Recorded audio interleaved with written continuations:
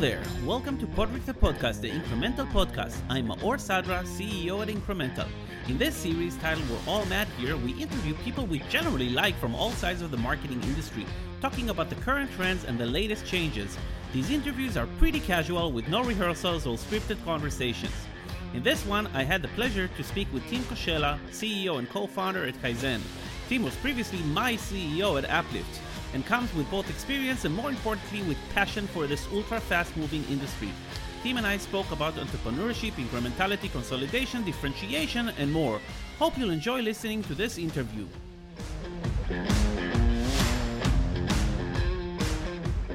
Hello, Tim Koshela. Hi, Maor. Nice to meet you again. Meet me? We've known each other for probably 9 years now. It's true. Actually, 2012 in Tel Aviv. I remember that moment very vividly. I also remember that moment very vividly. We're sitting out in Rishon LeZion, which is like Tel Aviv district, in some random conference in the sun. And you were, of course, wearing the typical Uplift, very orange jumper with orange sunglasses as well. And you were this blonde German dude visiting Israel. And yeah, I really had fun talking with you back then. I think that's when we clicked. Same here, Maor. Cool. And now we're slightly older, still beautiful, still in this space. I think we like it. Absolutely. Actually, at the time, the space was rather new to me. I know you had been in it for a long time, but 2012 is when I entered mobile advertising. I had very little advertising experience before that, but I loved it from the beginning. I fell in love with the industry. I developed a strong passion for the products in the industry and how the market evolves. And now it's 10 years later and still in it. You know, I always appreciate smart people, very, very smart people, especially entrepreneurs who choose to be in this industry. Like I know you, Tim. You could literally work in so many other industries if you wanted to, but you're really, really passionate about it. So maybe we jump in directly to the first question. Tim, please introduce yourself to the listeners. As much background as you want to kind of explain to how you got to where you are. Yeah, absolutely. Happy to. So my name is Tim. I am the co-founder and CEO of Kaizen. I will talk a little bit about Kaizen later, I guess. But let's start a bit earlier. When I graduated from university, I found it quite boring to work for a regular company like most of my classmates were doing. So I decided to set up a company myself together with a co-founder that I met at university. And it was not in advertising, it was in education and e-learning. And it was exciting. It was, we're improving the world. We're bringing teaching online. We're helping people that have not access to all that education to get access. So it really had a purpose as well. And it felt well, but it was tremendously hard and emotional. And we were not very prepared. But I'm happy to say the company is around today, does very well, and has survived the hard times. But I decided to move on after a couple of years because I found the industry pretty slow. And that's one thing I love about advertising. It's super fast. And it has always been fast, and it's never slowed down. If anything, it's accelerated. And e-learning was an industry that was already supposed to be hot at the time in 2008.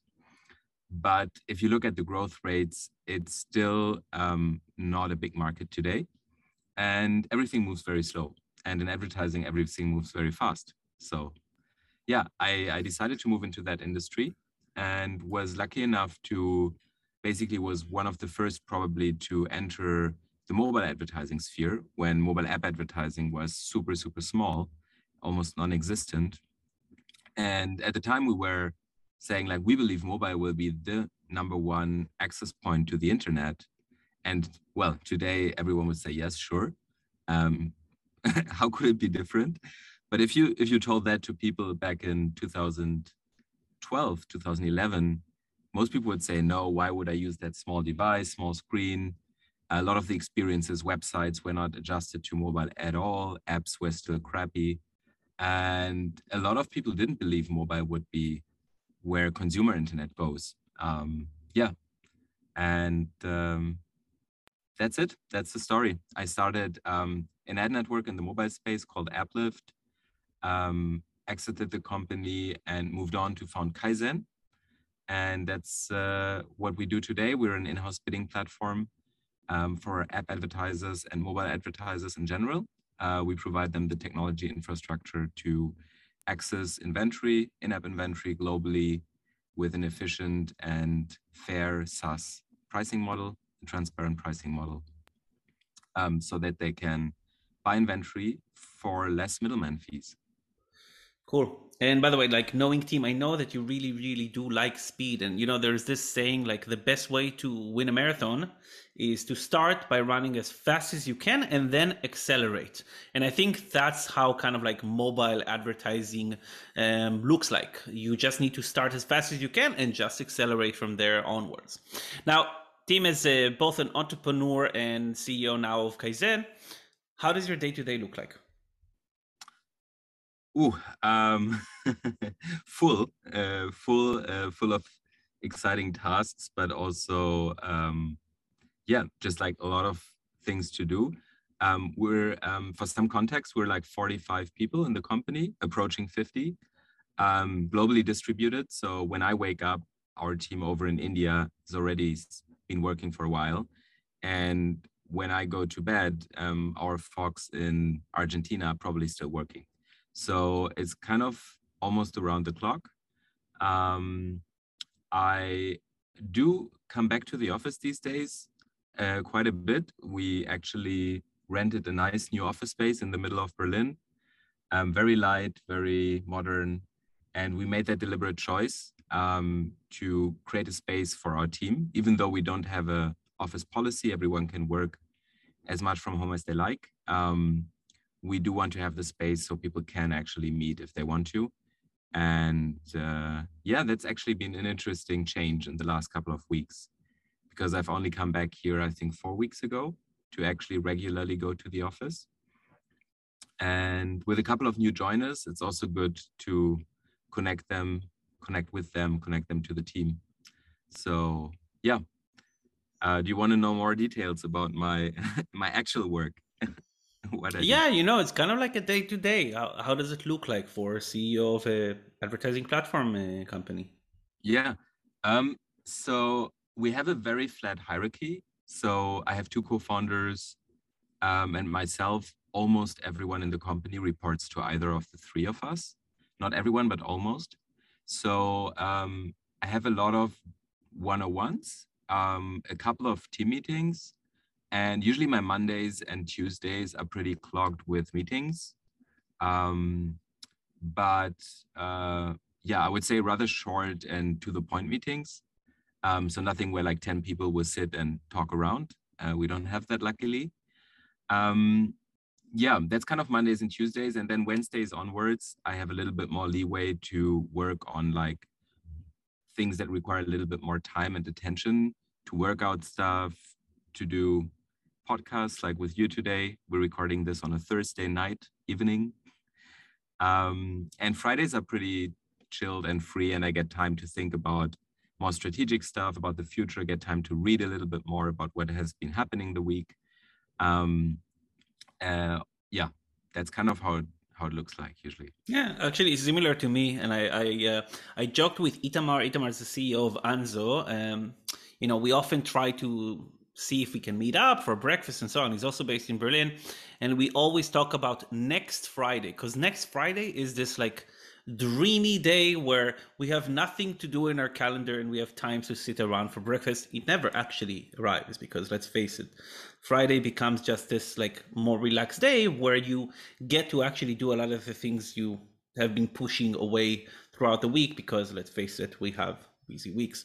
Jumping to a couple of other questions, maybe jumping first to one about the industry itself. We both have hired a lot of people, sometimes people who don't come from the industry, and I guess you do this today as well. what piece of advice do you give anyone, coming into this industry? I think it depends on the role. I would say a lot on the role. What I can give managers or people more in more senior roles as an advice is, don't look at this as a traditional industry you can understand with your traditional business frameworks and management approaches. It's not going to work. I think, if anything, this industry requires extreme attention to detail.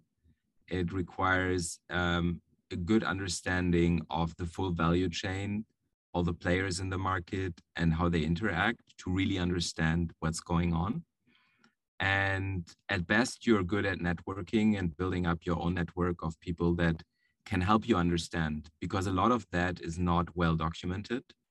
I mean, of course, you can read things online and in certain blogs, and there is podcasts you can follow. I think podcasts are actually a very good way of getting to know the industry, and keep questioning what you hear, because no one knows the full picture, and everyone has their own angle on the industry and has heard something or talked to someone or read some data.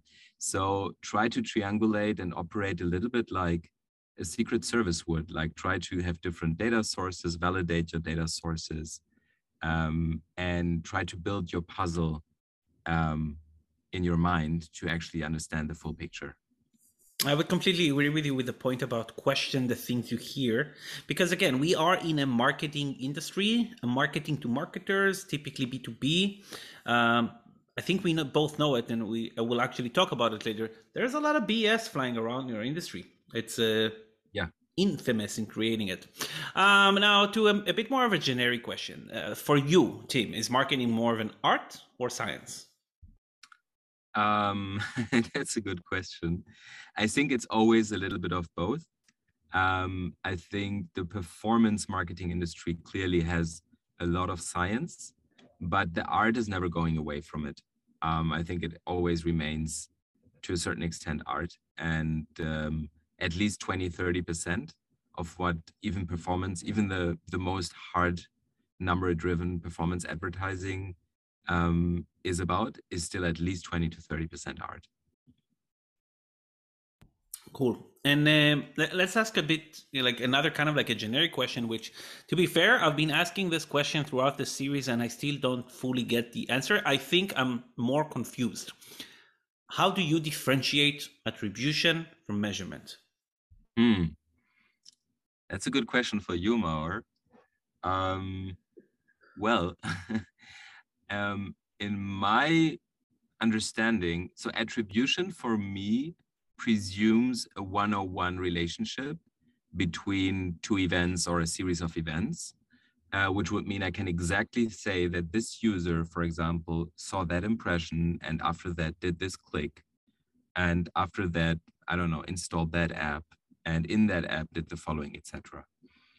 So the idea of attribution is more or less a one-on-one matching, whereas measurement is a much more broad term and can entail much more than just matching, attributing events to each other. So that's the way I would look at it. I wouldn't look at it as even the same group of terms or terminology, I think.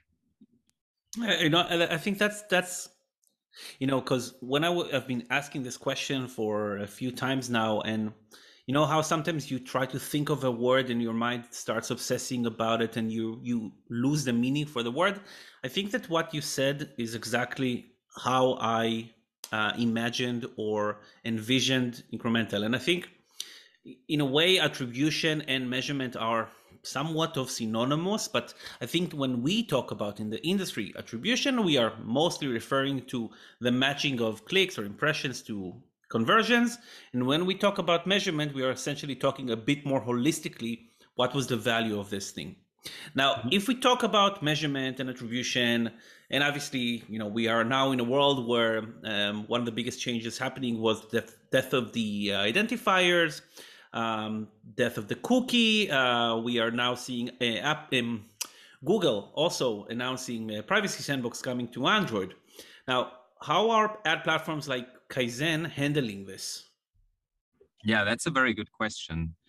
I mean, our business and our platform is very open to a lot of different advertising use cases as long as they are centric on mobile. So unlike some other ad platforms, we could not say like, oh, what we do is, for example, retargeting, or what we do is just UA, or what we do is just this type of campaigns, or what we do is just like rewarded video ads. Because we're a programmatic platform that strives to connect to all the inventory that is programmatically tradable in app. So as a consequence of that, the ID changes that Apple has implemented and that Google may implement, they are going to affect all of our customers in a very different way. So what we are doing is, first, we need to educate our customers a lot around this topic.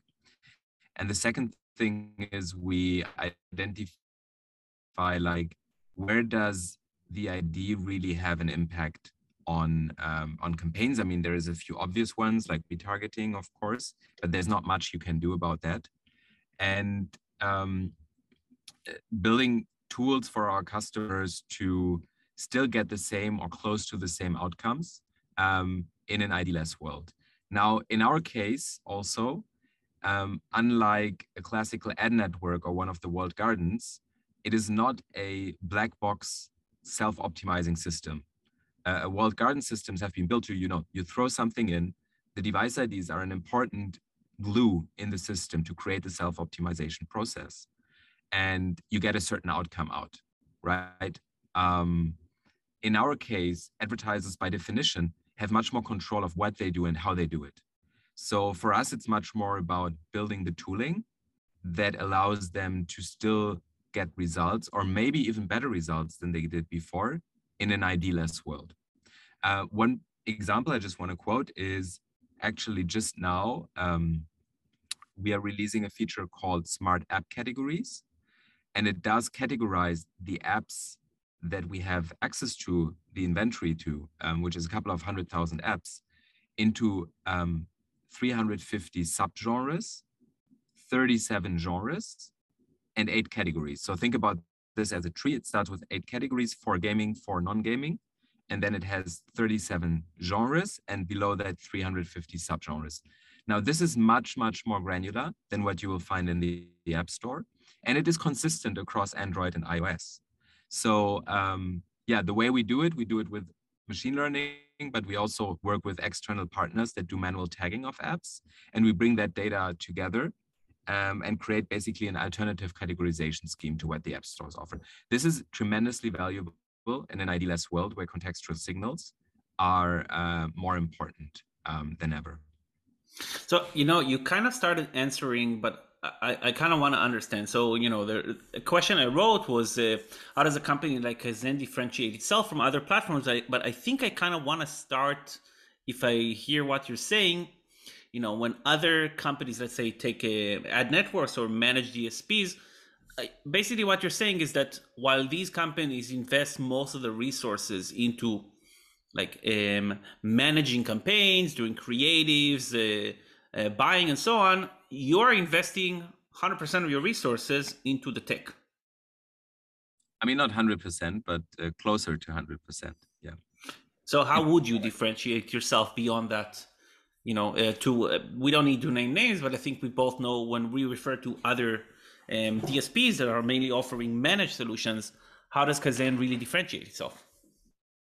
I would say we empower advertisers that want to be in the driver's seat to actually win the race. That's probably one way to look at it. If you'd rather ride in a cab, and you want to sit on the back seat and maybe chat with the cab driver once in a while, whether he should turn left or right to get you to the goal, but maybe he's going to use some navigation service that's going to do it better than you anyways, then we're not the right ride for you. But if you want to sit on the steering wheel and be the fastest or the best to get to the goal, then we are there to help you. By the way, is that a marketing sentence you guys use? Like, we empower drivers who want to win the race? Because if not, That is a fantastic analogy, Tim. Thank you. Um, I mean, honestly speaking, I just came up with it. It's you should write it down quickly. Just Yeah. Yeah, let's talk a little bit market consolidation. So, Kaizen is still independent, correct? yes, and planning to remain But independent. the market is consolidating like crazy. Everybody's been buying everybody. It's like a Zynga buying what was it, Chartboost and a couple of others, and a Plavin acquiring quite a bit. What do you think about the consolidation in the market? Is it done? Is it just started? What else is going to be merged into like massive categories? Yeah. Well, I think there's a lot of layers to this. What we have seen is clearly like consolidation within the mobile ad tech space between content and tech companies or ad tech companies. Um, I think it's not yet done. I think there is a little more consolidation to come. And in particular, it's going to be interesting how mobile is going to fit into the larger advertising space, because mobile is just part of it. And now it's grown to be a very big and very significant part of it. But if you look at ad tech at large, the whole traditional ad tech companies like the Trade Desk, right? They are very little at probably not at all operating within the space we do. So I think there is still parallel worlds of ad tech between mobile and the rest, at least. And probably when I say the rest, there is also parallel worlds within that, but I'm just not too familiar with it. So I think, if you think 5-10 years out, there is a lot more consolidation to happen between the sectors still. But even within the sectors, I think there is new interesting innovations coming up. Also in the mobile space, still seeing a lot of cool companies. I mean, Incremental is one of them, but there is more companies that solve pressing problems, and there is going to be more consolidation as well. What we saw, I think, last 2 weeks ago, AppLovin acquired a CTV company.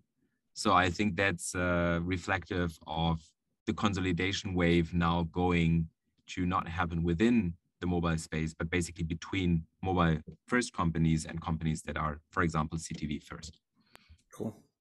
And let's talk a little bit about incrementality. You mentioned incremental, so thank you for that as well. And obviously, Tim was one of the first people I told that I was starting something, and I was telling him, to be fair, about the original idea, which I'm very glad I didn't go through. But when the original idea started becoming incremental, we spoke quite frequently about how to and so on, pointing me out also to the challenges we're going to experience. But now we see it. We see that also due to the privacy changes, market is kind of like looking for incrementality measurement, incrementality solutions. There's more and more advertisers talking about it. How do you think an ad platform can help customers ensure incrementality, or even can it? That's a very tricky and hard question. But before I go to that question, I wanted to say something that just came to my mind, because you said we talked about incrementality, or you talked about incremental very early on with me already. That's true. I want to say, interestingly, I think your initial idea was to basically build more of an open source style product for attribution and measurement at the time, which was a different take on attribution.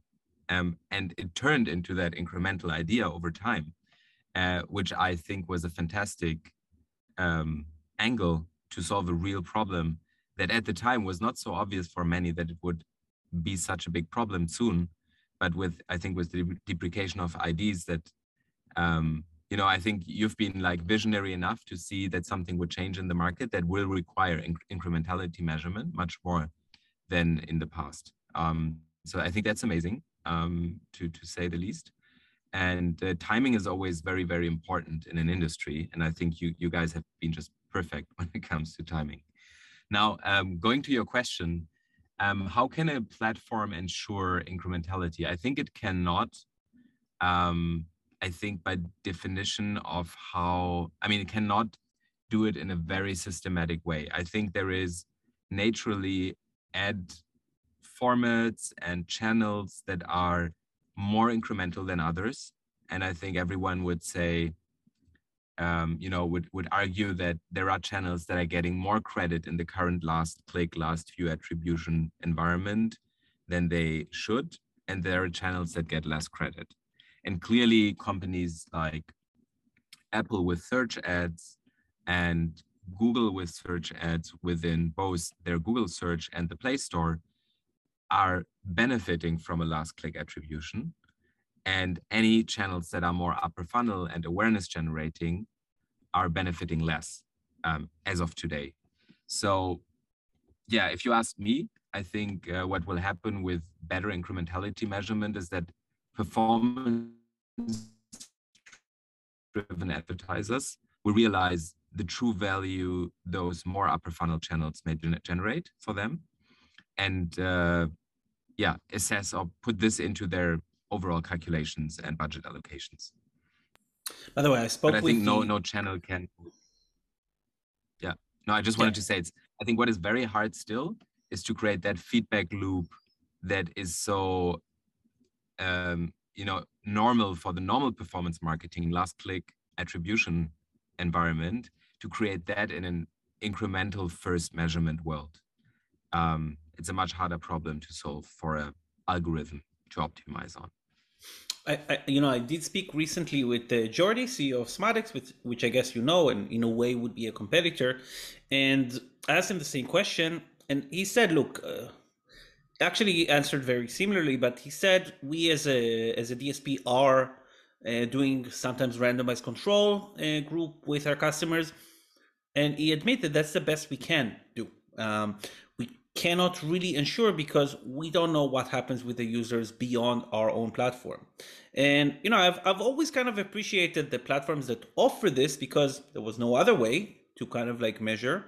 So you could do randomized control, you could do blackouts, you could basically do experiments, but ensuring is really hard. And I even see Facebook, of course, recently, open source Project Robin, which offers this open source environment or framework for customers to build their own MMM model, which is still not incrementality. It's still really confusing for customers. And by the way, I would very much hope that this world becomes incrementality first, as you said.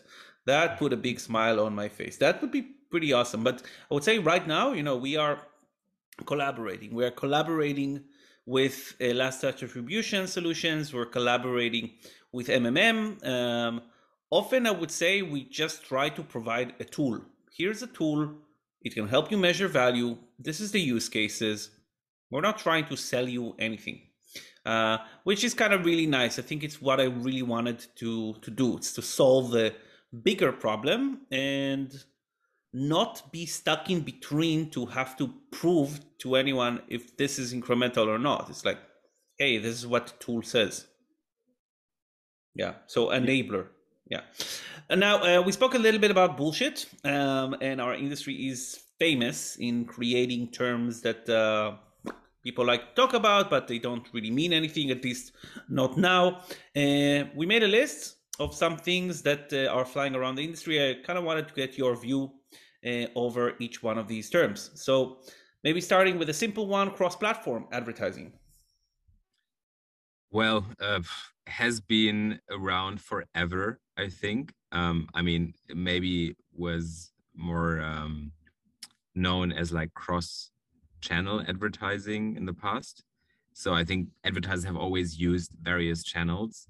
Now platforms are sort of channels. Depends on how you define a platform. So I don't think that's anything new to me. Cool. Now the next one is definitely relatively new. NFT. Yeah, non-fungible tokens. I'm not so deep into that space, to be honest. So I'm probably not the best person to talk about that. I'm broadly following it, but that's as much as it is, I would say. Okay, and then the next one, related, unrelated, the metaverse. Yeah, big story, big vision. big ambitions. I think it has definitely a lot of potential in the very long run. I'm quite skeptical how fast we will see a metaverse really emerge. I mean, also, if you think about just take VR, for example, as a whole, right? There was a big hype wave probably 5, 6 years ago. And I don't feel there's that much that has happened in the space. I mean, I'm sure there's a lot that has happened, but in terms of consumer adoption and use cases, it's not a mass market um, technology or ecosystem yet. And I feel like with metaverse, it will remain the same. I mean, one big changer could be, if the world goes nuts and we all, we all sit in our nuclear bunkers in the future. I hope, of course, I hope we won't. But if that happens or anything else that requires everyone to literally stay in their cellar all day long, then I think metaverse will have a bigger future even. But for me, mobile is, I think, the biggest game changer consumer internet has seen. And I think it will remain like this for a long time. I don't think in 10 years we will say, oh, metaverse is so much bigger than mobile was, because mobile connects perfectly our real lives with the digital world. And I don't think the metaverse will do that. It is more like a replacement for the real world. And I'm not sure that's what people want. Yeah, it's hard for me to really picture what is the metaverse. If I take obviously the last 2 years, so like work from home, Zoom. I practically co-founded Incremental with my co-founder on Zoom. And Zoom's virtual background, is that the metaverse? Because that's pretty cool, I must say. But I don't fully, maybe I'm not fully getting it, because I looked obviously at the Facebook presentation when Zach presented the metaverse, but I'm like, how is this different from like Habbo Hotel or Second Life or pretty much any game that is like a first person? I didn't fully get it yet. I would not see myself sitting around with a VR like headset all day.